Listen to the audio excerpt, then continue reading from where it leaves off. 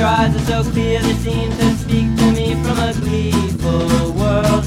And they look like singing moons made of black pearl. I'm not saying that you're the only one like you that I find, but for sure you're one of a very few of a kind. Yes, you are. Hello and welcome to episode 1082 of Effectively Wild, a baseball podcast from Fangraphs presented by our Patreon supporters. I'm Ben Lindbergh of The Ringer, joined by Jeff Sullivan of Fangraphs. Hello. Hello. All-Star break, not really a break for us in any way. I don't think it has affected our workload whatsoever, but here we are on an All-Star break episode, and we're recording this prior to the All-Star game, after the Home Run Derby, so we're not going to talk about the All-Star game yet because we don't know what happened, will have happened in that game. We can talk about that tomorrow if there's anything to talk about, but did you have any Home Run Derby reactions other than, oh my goodness, Aaron Judge? It wasn't even so much, oh my goodness, Aaron Judge, because in a sense that seemed like it was inevitable. I know the Home Run Derby doesn't always go the way you think it's going to go. The favorite doesn't always win, but I'm not sure we've ever had a favorite quite like Aaron Judge, who very genuinely is just a statistical outlier, even among statistical outliers. I mean, you saw presumably the list of the hardest hit home runs in the Home Run Derby, and it was just like 90% Judge at the top. Yeah. It's unbelievable. With Sano and Stanton and all these, like, the best hitters in baseball, best power hitters are in this thing, and they're just nowhere close to it. You wrote something or chatted something recently, I think, about how maybe we're underrating Aaron Judge, which seems incredible given the first half he just had, and he's probably the MVP favorite at this point, and certainly no shortage of attention paid to Aaron Judge. And yet I think you might be right about that, just based on his performance, but based on watching that Home Run Derby. And I don't really think of the Home Run Derby typically as a tool for evaluation or being very revealing about player talent, because sometimes you have guys come in and have a weird fluky derby where they're hitting a bunch of home runs, or sometimes the best power hitters just won't look very good in the Home Run Derby. It doesn't really mean a whole lot usually, but it just seemed so inevitable that Aaron Judge would win at basically every point during that contest. He hit balls incredibly far. I think at one point he hit a ball he hit one out to right and then to center and then to left, or maybe it was in the other direction, just one after the other. And it was so easy. It wasn't like he was hitting them only in one place. It was just going the other way amazing. In the Home Run Derby. Who does that? It's just incredible. It's like, assuming that he continues to participate in Home Run Derbies, like, how could anyone ever win this thing? Like, some year, presumably, he'll have a hamstring pull or something and he'll beg out of the All-Star game and he won't be there. But it just seems like he will completely dominate this thing for the foreseeable future, because just no one can compare to that power. And unless he's having an extreme off day, it's just hard to imagine anyone showing this kind of essentially batting practice power. Yeah, it's stupid. Although I do wonder, so looking at we only have 2.5 years, I guess, of Giancarlo Stanton, and I always refer to Stanton because he's the only comparison for Aaron Judge. He's the only one that works. Anyone else's comparison is wrong. It's only Giancarlo Stanton. It's Judge and it's Stanton. That's the only one. I don't need to go into more detail. So Stanton used to be this kind of freak. He was in the same universe. Well, that's dumb. Mm-hmm. He was in the same galaxy, the same solar system. We're all in the same universe, probably. But 2015, Giancarlo Stanton, according to Baseball Savant, had an average exit velocity of 95.9. This is just all overall batted balls. 95.9 Stanton. Last year, 93.9. This year, 90.8. This is a sample size of either 1 or 3, depending, I guess, on how you think about it. But Stanton has lost some batted ball velocity. Maybe that's deliberate because he's also making more contact. He could have just kind of calmed down his swing. But I do wonder, we know that right now Aaron Judge is a freak. There is nobody like him in baseball. He won the Home Run Derby without breaking a sweat. He just hits home runs on, like, he could bunt a ball 300 feet, I am convinced. But what we don't know is exactly what the aging curve is for something like this, because we can tell that he's just ferociously strong and quick and everything. He has this like contact hitter's swing, except then he's I don't know, swinging a wrecking ball. That doesn't make sense. We don't know how he's going to age. We don't know how fast or how long his body can keep this up because we have such a limited sphere of peers. I'm just talking really poorly today, but also rhyming. So I don't know if he's going to age like Stanton, because Stanton didn't become some kind of world destroyer, but we all remember what Stanton did to that Jamie Moyer pitch years ago where he broke the scoreboard, and he doesn't do that so much anymore. Stanton didn't win the home run derby yesterday. Judge clobbered him, you could say. He won it with ease, but Judge is 25, and I don't know what Judge is going to be doing when he's 28 or 29. I'm not going to say that because of Stanton he's going to slow down, but it's a definite possibility. So the long story short here being that I don't know if it's inevitable that he's going to win every home run derby, even though it does feel inevitable he will win the next one. Yeah. And I wonder what this means in terms of his potential for national stardom, even among non-baseball fans, because I was having a conversation on Ringer Slack during the home run derby, and someone was saying, like, is Aaron Judge already the most famous baseball player? And I think we all agreed, no, probably not. He has a fraction of the Twitter followers, for one thing, of guys like Harper and Trout, although I think he's also tweeted like 3 times this year or something. So maybe that has something to do with it. That's probably not the best metric to use, but he does seem to have the potential to break out in a way that we haven't seen a baseball player break out in a while, just because everyone can understand that he is 6'7" and 280 and he hits the ball farther than everyone else. And it's very obvious that he does that. And he kind of came out of nowhere and he plays for the Yankees, and on and on and on. It seems like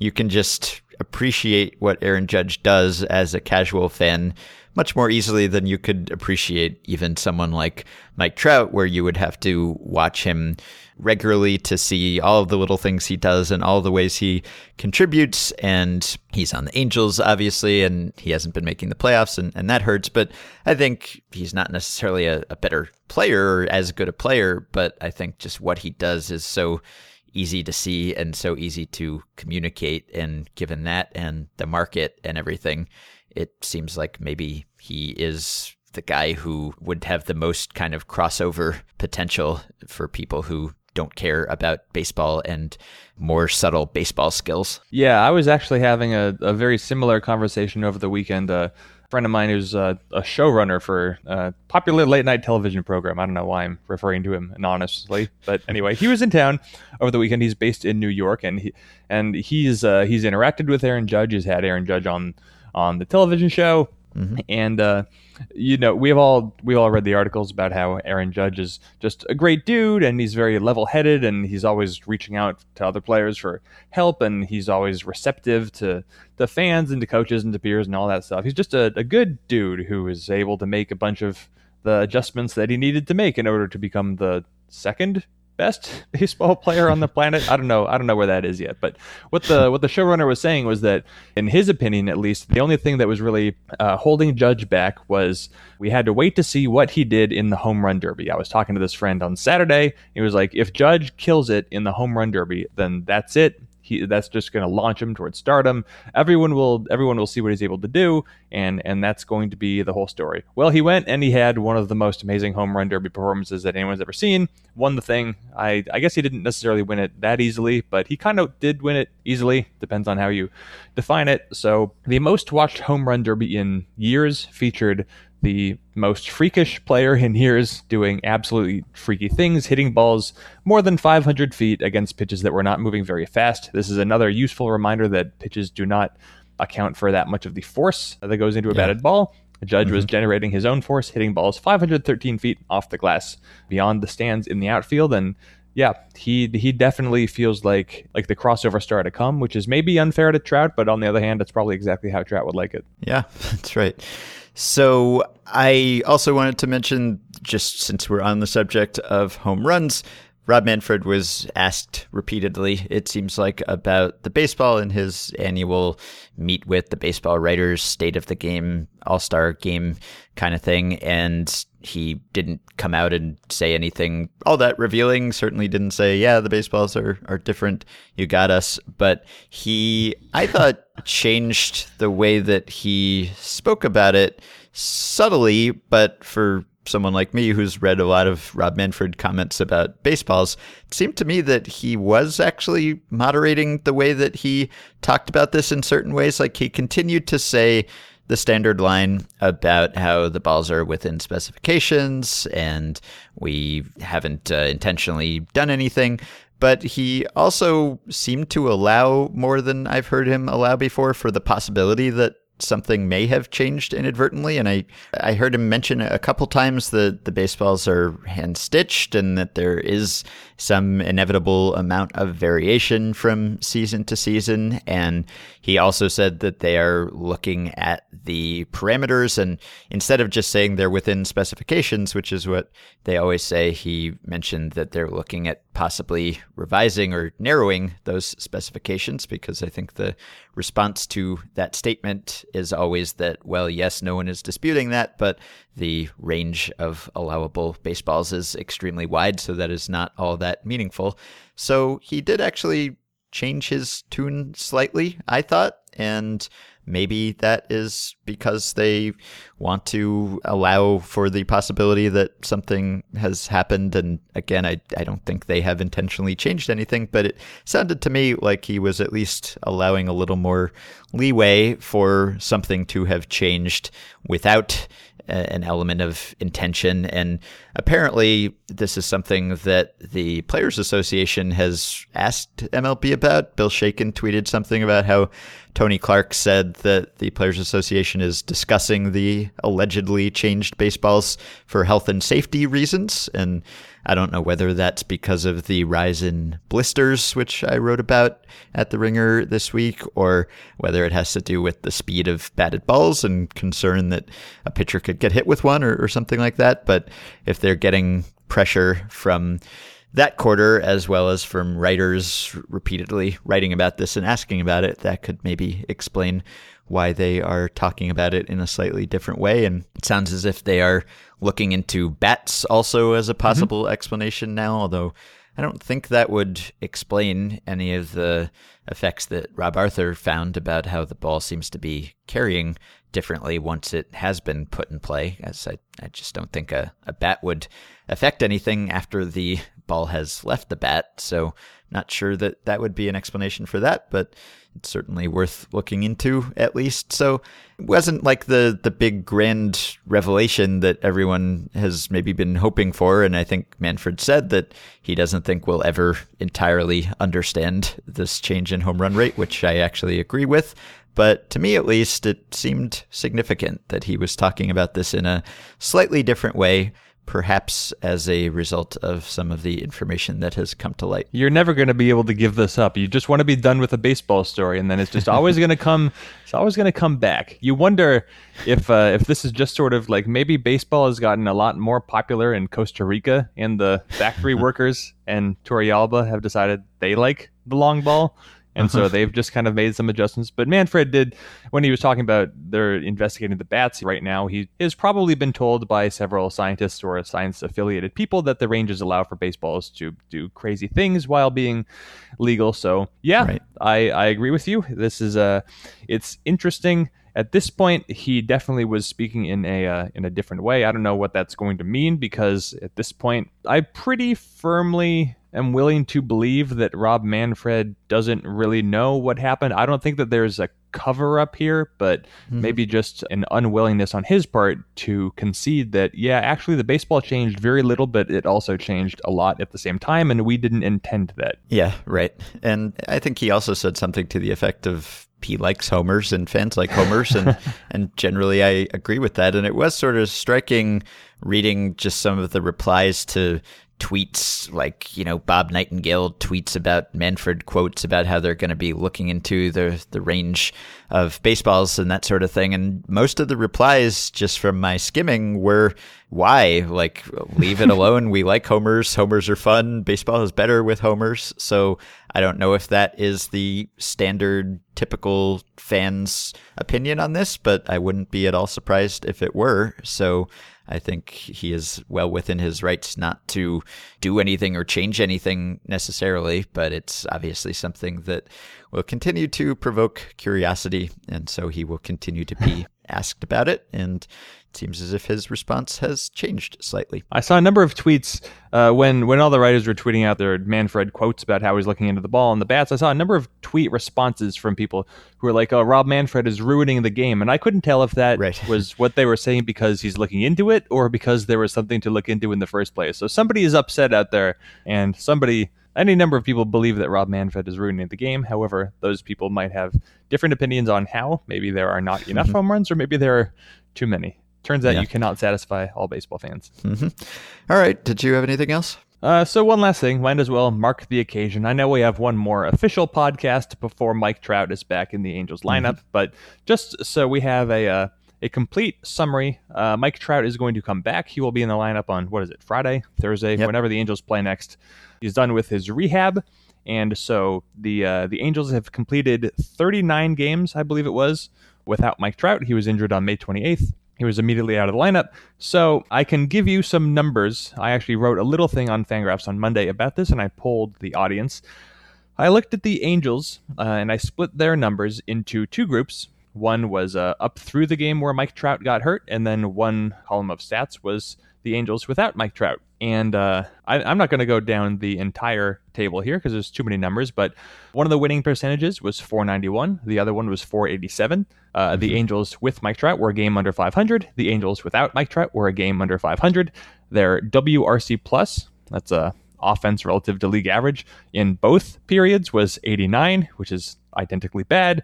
Identical strikeout rates, identical hard hit rates, identical home runs per fly ball. They had a higher slugging percentage by 9 points without Trout. However, they had a higher OBP by 8 points with Trout. Anyway, things were almost completely identical. The only difference is that after Trout went down, the Angels started to run more, which, they were playing more Ben Revere and Eric Young Jr., so that probably accounts for that. But I polled the Fangraphs audience on which time period they thought was the one with Trout and which was the one without Trout, and 55% of respondents guessed correctly, which means 45% of respondents couldn't tell when the Angels were without Mike Trout. And I think, as we've mentioned before, this should not be read into in any way that belittles Mike Trout or downplays his significance. He is the most valuable player in baseball. He is the best player in baseball, pending Aaron Judge's second half. So he is amazing. Angels need him. All that stuff. No reason to believe the Angels are any good without Mike Trout. However, they were almost perfectly fine without Mike Trout for a quarter of the season, which is a useful reminder that any kind of player absence over a fraction of a season can be survived, if not thrived during, if not thriven. Yeah, no, I totally agree. And I'm sure that I will be citing this for a long time in the future whenever some superstar gets injured and fans of that superstar's team panic. I will cite the Mike Trout example. And it's not like, I don't think it's a Ewing theory application where, the superstar goes down and everyone else plays better as a response to that. I doubt that has anything to do with it. And it's not as if you would expect this to happen or that you should expect this to happen. But you're right. It is a good reminder that in baseball, losing one player, gaining one player only helps you so much, might not help you at all over a certain period of time. So glad that Mike Trout is coming back. Shohei Ohtani also is making his first pitching appearance of the season on Wednesday. So some effectively wild favorites returning to the field. I was remembering, I don't know why this one stuck out, but back in 2003, Derek Jeter suffered a pretty significant, I think it was opening day injury, maybe second day injury that knocked him out for a month and a half, and it was supposed to be a big deal for the Yankees. And when the Yankees got Derek Jeter back, they played 600 baseball. They won. Well, you know what a 600 winning percentage means. They played 600 baseball. However, without Derek Jeter, they played 700 baseball. They played better without Derek Jeter than they did when Jeter came back. So, doesn't mean anything, but there are several cases like this. I wish they were easier to isolate because it would be useful research. I suspect that if you looked at, I guess I could nearly confirm that if you looked at this over a big enough sample, you could confirm the wins above replacement numbers by just identifying that, hey, look, these aren't coming out of nowhere. Teams are actually worse by this much. However, they are not always worse by that much. Sometimes a team just does better without its Hall of Fame center fielder or shortstop, and there's no rhyme or reason for it aside from, I don't know, who took over for the Yankees playing shortstop that season. Let's just go ahead and say, I don't know, Enrique Wilson? I haven't looked this up. Yeah, someone not very good, I'm sure. Almonte? Yeah. Eric Almonte. Oh, dear. Yeah, no. Not good, but Yankees didn't care. Yep. All right, so that concludes the banter. We probably could have mentioned at some point before this that we have a guest on this episode, but we do. We're talking to Glenn Healy, professor and baseball researcher, about a cool piece published earlier this week at Baseball Prospectus about computing pitcher similarity. So we will be back with Glenn in just a second. And as I stare over my breakfast and out into the street, I find that sorrow I've been chasing way too often. That the man that stands in front of you is not the sum of all his dreams. But I'm hoping they've got something in common. So earlier this week, Baseball Prospectus published some cool research in an article called Measuring Pitcher Similarity. This was similar to work that Jeff and I have done, but far more complex and better in every way. And so we wanted to bring on one of the authors to talk about it. This was the product of a collaboration between former podcast guest Dan Brooks, who I believe made a casual suggestion at some point that prompted some of this research, as well as Shiyuan Zhao, and our guest now, Glenn Healy, who is a professor of electrical engineering and computer science. Hey, Glenn. How you doing? Good. So how did you get into baseball research, first of all? Because I know there's a long and rich tradition of academics who are probably too brilliant to be wasting their time on baseball. So how did you come to do this research? Where did the idea come from? And what's your history also when it comes to doing baseball research? Well, I've always loved baseball, so I've been wasting time on baseball since I was a little kid, we could say. The work I've done in the past, it's been concerned with lots of different kinds of sensor systems. I've done a lot of work with computer vision and remote sensing, and have a background in computer science, math, physics, statistics, and signal processing. So it was kind of natural when the data started coming available, when they put all these sensors into ballparks and the data started coming out, that I could have a lot of fun working with that data based on my background and love of baseball, and also try and make a contribution. So this particular work, as you said, I was talking to Dan Brooks at SABR Seminar last summer, and he mentioned that he was interested in measuring pitcher similarity. And I remember being at the Red Sox game that night, and I was explaining to him how we could compare pitch distributions using something called the Earth Mover's Distance. And I got back to California, and I wrote something up, and then I got one of my graduate students, Shiyuan, involved, and she was already working on some pitch sequencing research, so she was familiar with the data, and that evolved into what we've got. So I mentioned that Jeff and I have done similar work, and what I mean by that is just that kind of a back-of-the-envelope method of comparing pitchers based on their stuff, and I think this was a method that the baseball analyst Joe Sheehan, the one who works for teams, not the one who writes about baseball, pioneered originally, and then Jeff came up with it sometime later independently, I think, and then I just stole it from Jeff, and this was just a way of comparing pitchers just based on the average values of their pitches, so speed and vertical movement and horizontal movement, which is sort of what you're doing here, but I think you're doing it much more rigorously and looking at every pitch rather than just the average values. So is there a way to explain your method here in a way that won't completely lose us because of our inexperience? I think so, yeah. It's kind of like what you described. We're looking at, you can think of looking at the average values of different pitches, and then were you comparing across pitch types or the values for the same pitch type? Specific pitch types, I think, is what we've done, and just looking at like standard deviations of from the average in terms of speed and movement. Okay, so you can think of what we're doing as a bit of a generalization of that, but the same basic idea. So we can take a pitcher's distribution of pitches, and there's some plots in the paper, but I think the example was we had John Lester, and you can plot every one of his pitches at some point in a three-dimensional space with the velocity and the horizontal and vertical movement. And then you can do that for every pitcher. So you've got these cubes with points in them that represent pitches.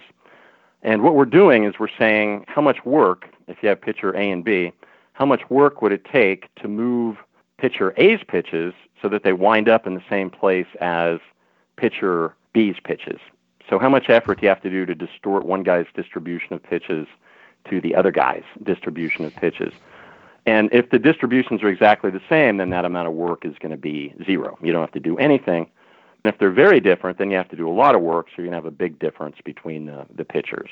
And then we worry about things like how the space, it's harder to move pitches in certain directions in the space because of the correlations of the variables and things like that.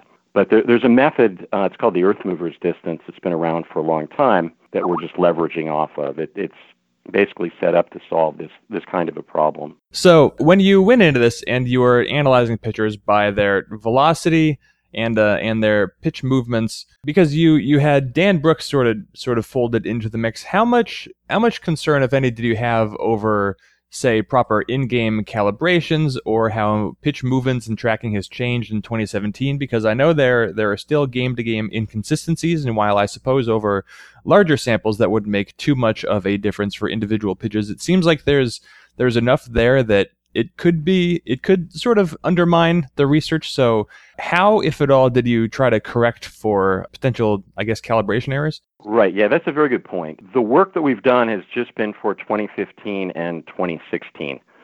So the 2017 data, there's been a lot on the internet that talks about how things have changed when they moved from PitchFX to StatCast.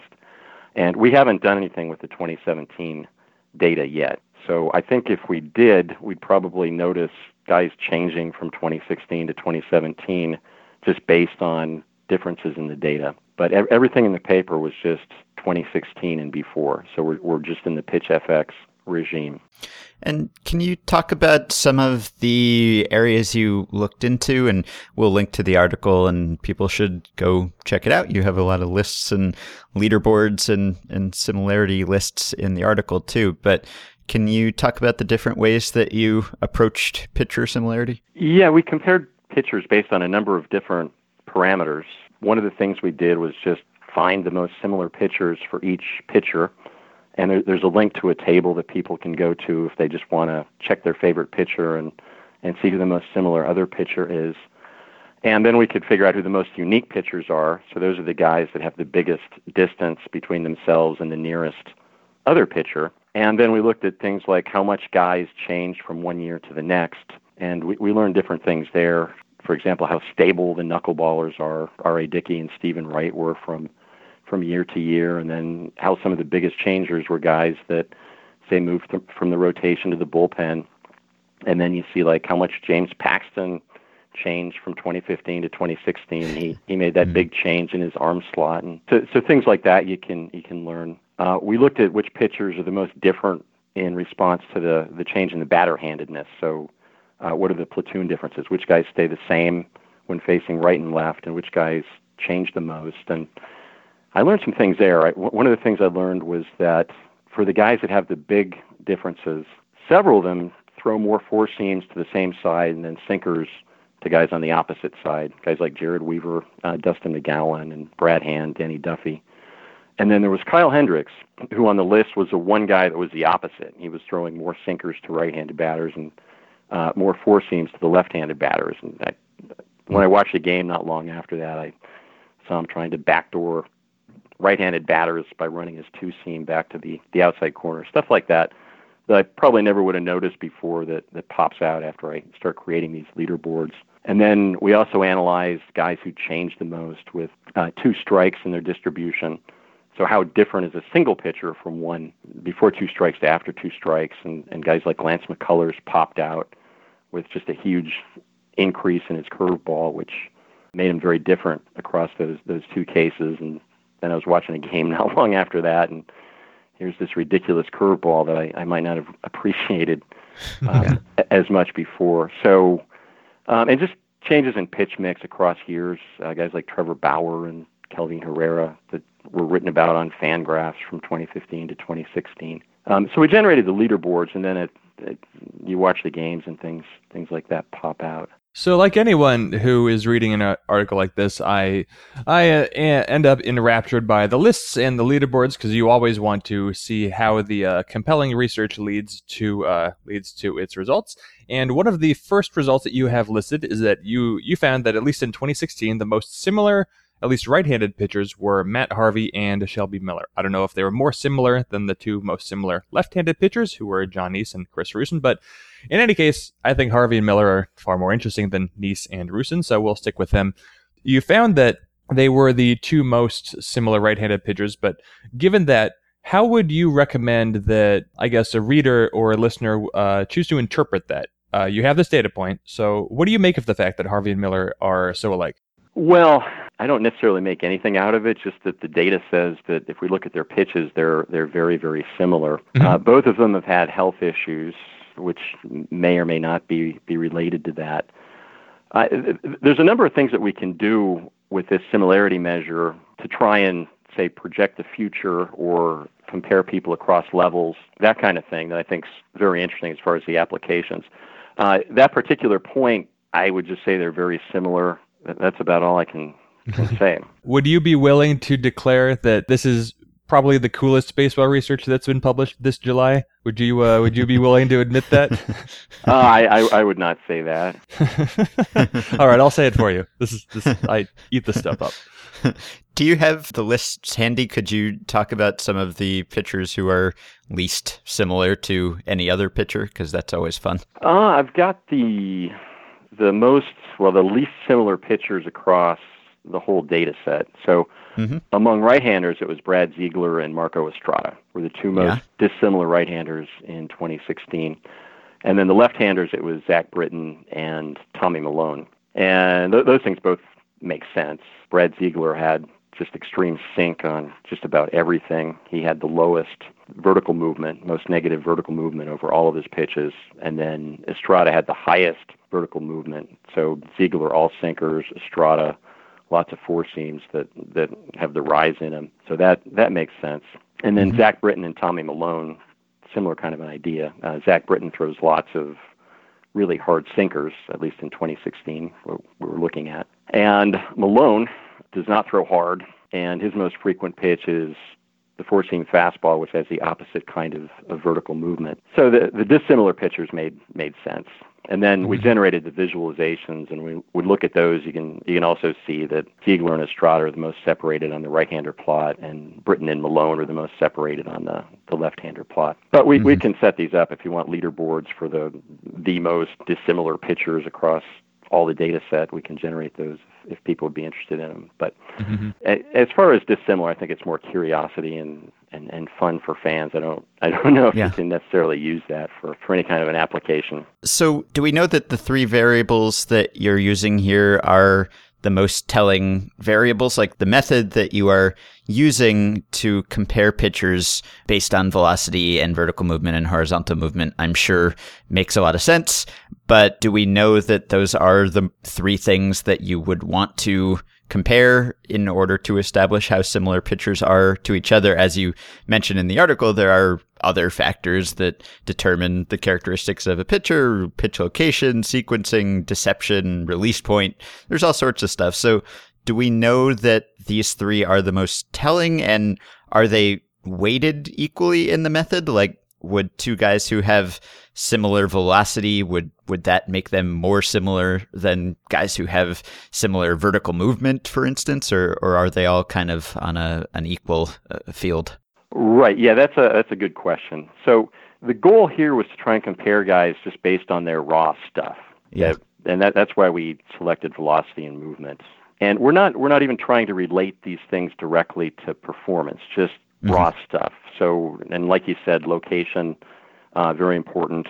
I wrote another paper. It was at the Sabre Analytics Conference back in March, talking about how location and movement and velocity and the count and the platoon configuration all go into the value of a pitch.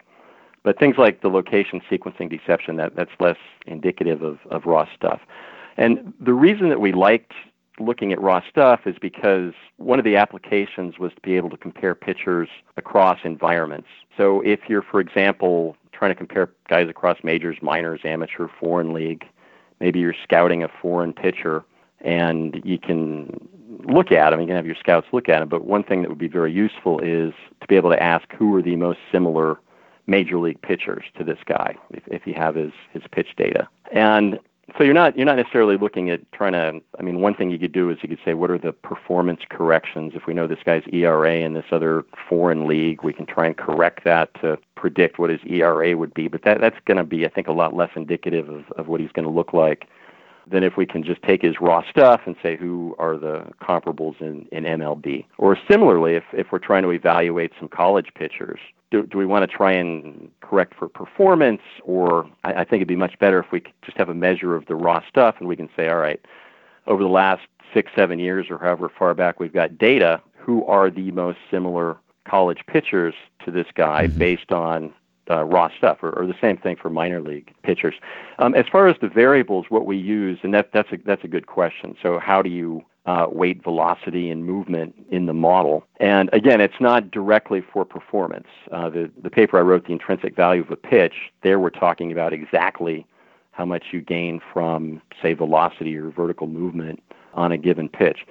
But here what we're doing is a fairly standard thing that's done when you're looking at multidimensional distributions is we have a whitening transform. And what that means is you take the original variables, the velocity and the horizontal and vertical movement, and then you convert that to new variables that are uncorrelated and that have unit variance.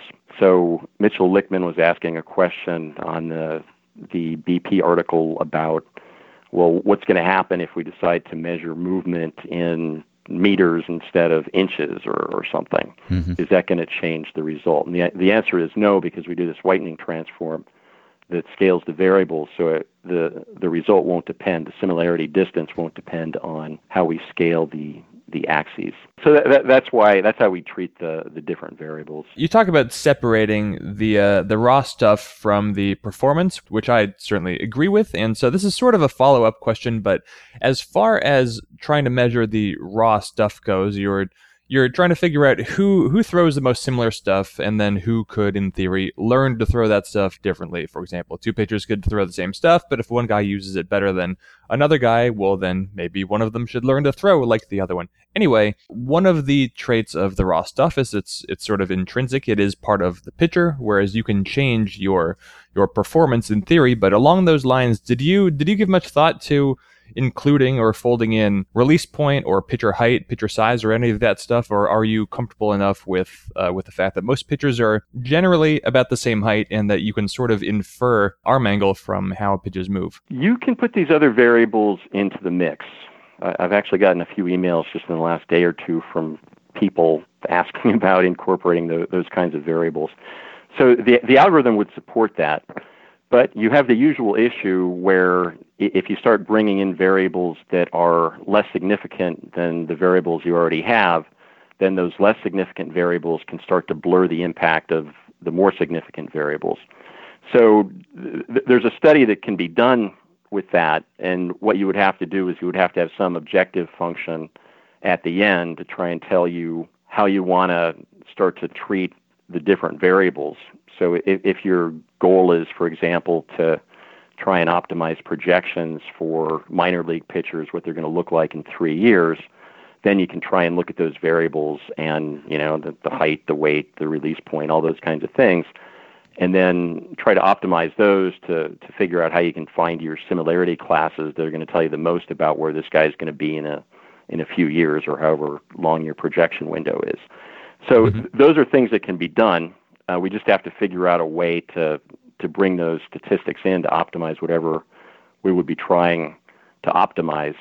But there's always the danger, not just for this problem, but for any problem, if you start to bring in new variables that don't contribute a lot to what you're trying to discriminate, they can take away from the impact of your good variables.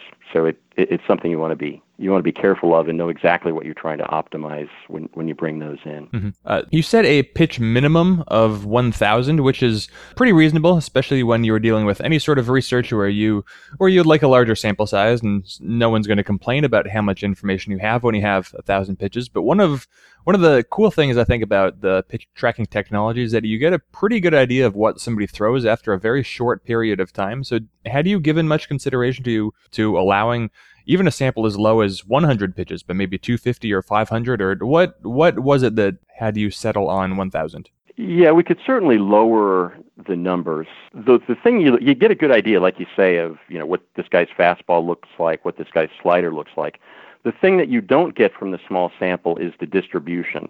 So you don't necessarily get a good estimate of what fraction of four-seam fastballs he throws, what fraction of slider he throws until you get up to more pitches.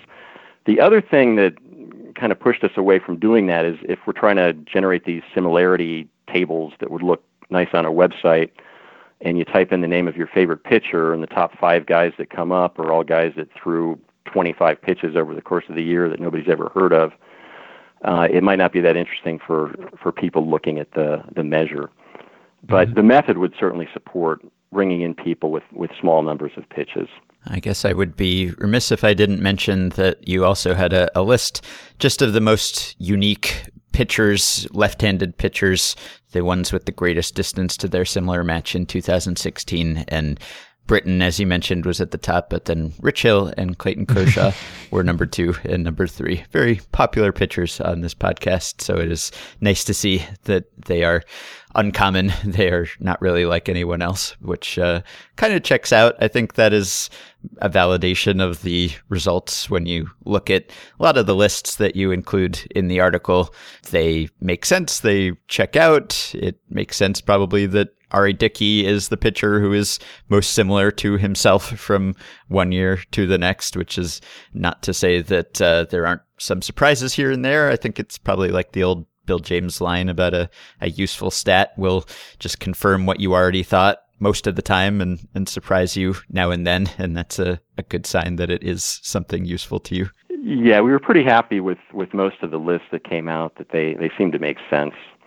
Having Ziegler and Britton at the top of the unique list seemed to make sense. And of course, Rich Hill and Clayton Kershaw, you watch them pitch and the word unique does come to mind along with a bunch of the other guys. So that was good. That made us happy. Yeah. What are some of the other applications or possible applications of this information that we haven't talked about? We've talked about tracking guys from one year to the next to see how they change. We've talked about looking at, say, amateur pitchers and comparing their stuff to guys with established track records, which, at least in theory, one would think could possibly improve your projections for those players looking long-term.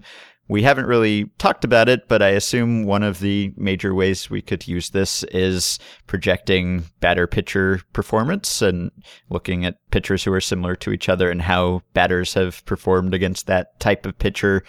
And maybe that would be instructive in figuring out how they would be against pitchers of that type in the future. Have you done any work on that? Are you aware of any other work that's been done along those lines? Yeah, I've done some work on that in the past, and that's something that we want to investigate using this for. So, as you've said, the kind of the method 1 that you hear about on broadcasts, the announcer will say, well, Altuve is 2 for 11 career against Scherzer. Right. And that tells you basically nothing, as much research has shown. And then at the other end, the other extreme is the log5 model that Bill James developed in 1981, I think. And that uses all the data for the batter and the pitcher to try and determine the probability of different outcomes. So we could use this similarity measure to give us something in between. So we'd have a bigger sample than just the Altuve versus Scherzer, but we'd have a more focused sample than what you get with log5. So we can say, okay, we can look at Altuve against Scherzer-like pitchers and then try and predict what the performance would be. So I think that'll allow us to do a better job trying to project individual matchups. And then another big application that we're working on is to try and optimize projections. So how can we forecast what a guy is going to do next year or for the next couple of years? The first big step in forecasting is usually trying to estimate a player's talent level, or what sometimes people call the true talent, for different skills that are represented by statistics, and the estimate's based on a regression that depends on the reliability or the year-to-year correlation of the statistic and its population mean. So that's the regression to the mean that people talk about. And the big question always is, what population are we going to use to try and get the reliability of the statistic, the correlation from year to year, and to get the mean that we're going to be regressing to? And people often use the population, say, of all major league pitchers or of all major league starting pitchers, and then they do their estimate. But if we have this similarity measure, what we can do is we can generate, for a given pitcher position player with something similar, we can generate the population statistics using similar players. We don't have to use the whole league, and then that should give us more accurate ability to estimate the talent level or the true talent.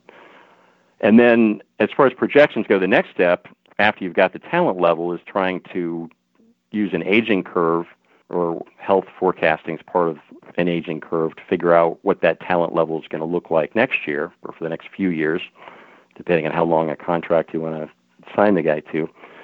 And what we can do with this similarity measure is we can generate separate aging curves and separate health risk forecasts for different classes of pitchers. So if we have these similarity classes, then we can talk about how do guys in this particular group age and what's their health risk. And as the first step, just what the reliability and mean we should use for their projection. Mm-hmm. So I think we can predict matchups. We can also do a better job with this, trying to just project future performance, because we've got better populations that we can represent pitchers with. Are you looking forward to carving time out of your professorial schedule over the next 50 or 75 years until you develop a large enough sample to inform these longer-term projections? Yeah, people often say, well, can't you just solve the whole problem, figure out everything about pitching? Or somebody talked about coming up with a unified theory of pitching, but that's gonna take a long time. So there's certainly a lot of different things that I can be working on here. And one of the nice things about being a professor is that you get to define your own research problems. So, and I've got quite a few of them here. Yeah. Well, how often does baseball either become something that you can test out a method on, or how often do you get to bring something to bear that has nothing to do with baseball for baseball research, or you're teaching something in class, or you're reading something in your own field and you think, oh, there are baseball applications of this? Pretty much every baseball problem I think of, I can go back in my past and say this would be the best way. This would be some paper I read 11 years ago. This would be the way to try and address this problem. So I kind of have a unique situation in the sense that usually people go into a field and they try to learn the tools they need for that particular field. And I've been studying all these other problems and just building up a broad background for quite a few years. And now all this baseball data appears, and I've got the tools, and here's the data. And so I can just go back, and just about every problem I see, I can say it's similar in some sense to some other problem I've worked on before, and I can just pull some technique out of the past and say, let's apply this to this baseball problem. So it's everywhere. Yeah. And you did something similar to this with hitters, right? Using StatCast data in the past? That's right. Yeah, I was using HitFX for it, actually, but that work was called the intrinsic value of a batted ball. And the idea was to build a mapping from the three parameters, the exit speed and the launch angle and the horizontal angle, to batted ball intrinsic values. And this is, again, something that we can use to just compare guys between the majors and the minors, and if we have the data in amateur and foreign leagues, because it takes out all the context. So it removes the factors such as the ballpark and the defense and the weather. And it's also nice for trying to project the future because it allows skill separation. So if you think of looking at, for example, a guy's WOBA or his WOBA on contact, that depends on his batting ability, and it also depends on his running speed. And you can't really pull those apart if you're looking at statistics that are based on outcomes. But this intrinsic value work, what we have is we have a measure of just the value of a batted ball just based on the contact parameters. And so we can build a statistic that's based on a batter's contact ability, and then we can build a separate statistic that just measures his running speed. And now StatCast has these measurements of sprint speed that we can use. And the reason this is important for projection models is that we can now age these different skills separately. So if one of the difficulties with trying to, for example, project WOBA forward is that it's got these mixtures of different skills, and a batter's contact skills age differently than a batter's running speed. And the reliability of those statistics, the year-to-year correlation of those statistics are different. So it allows us to break those things into separate pieces.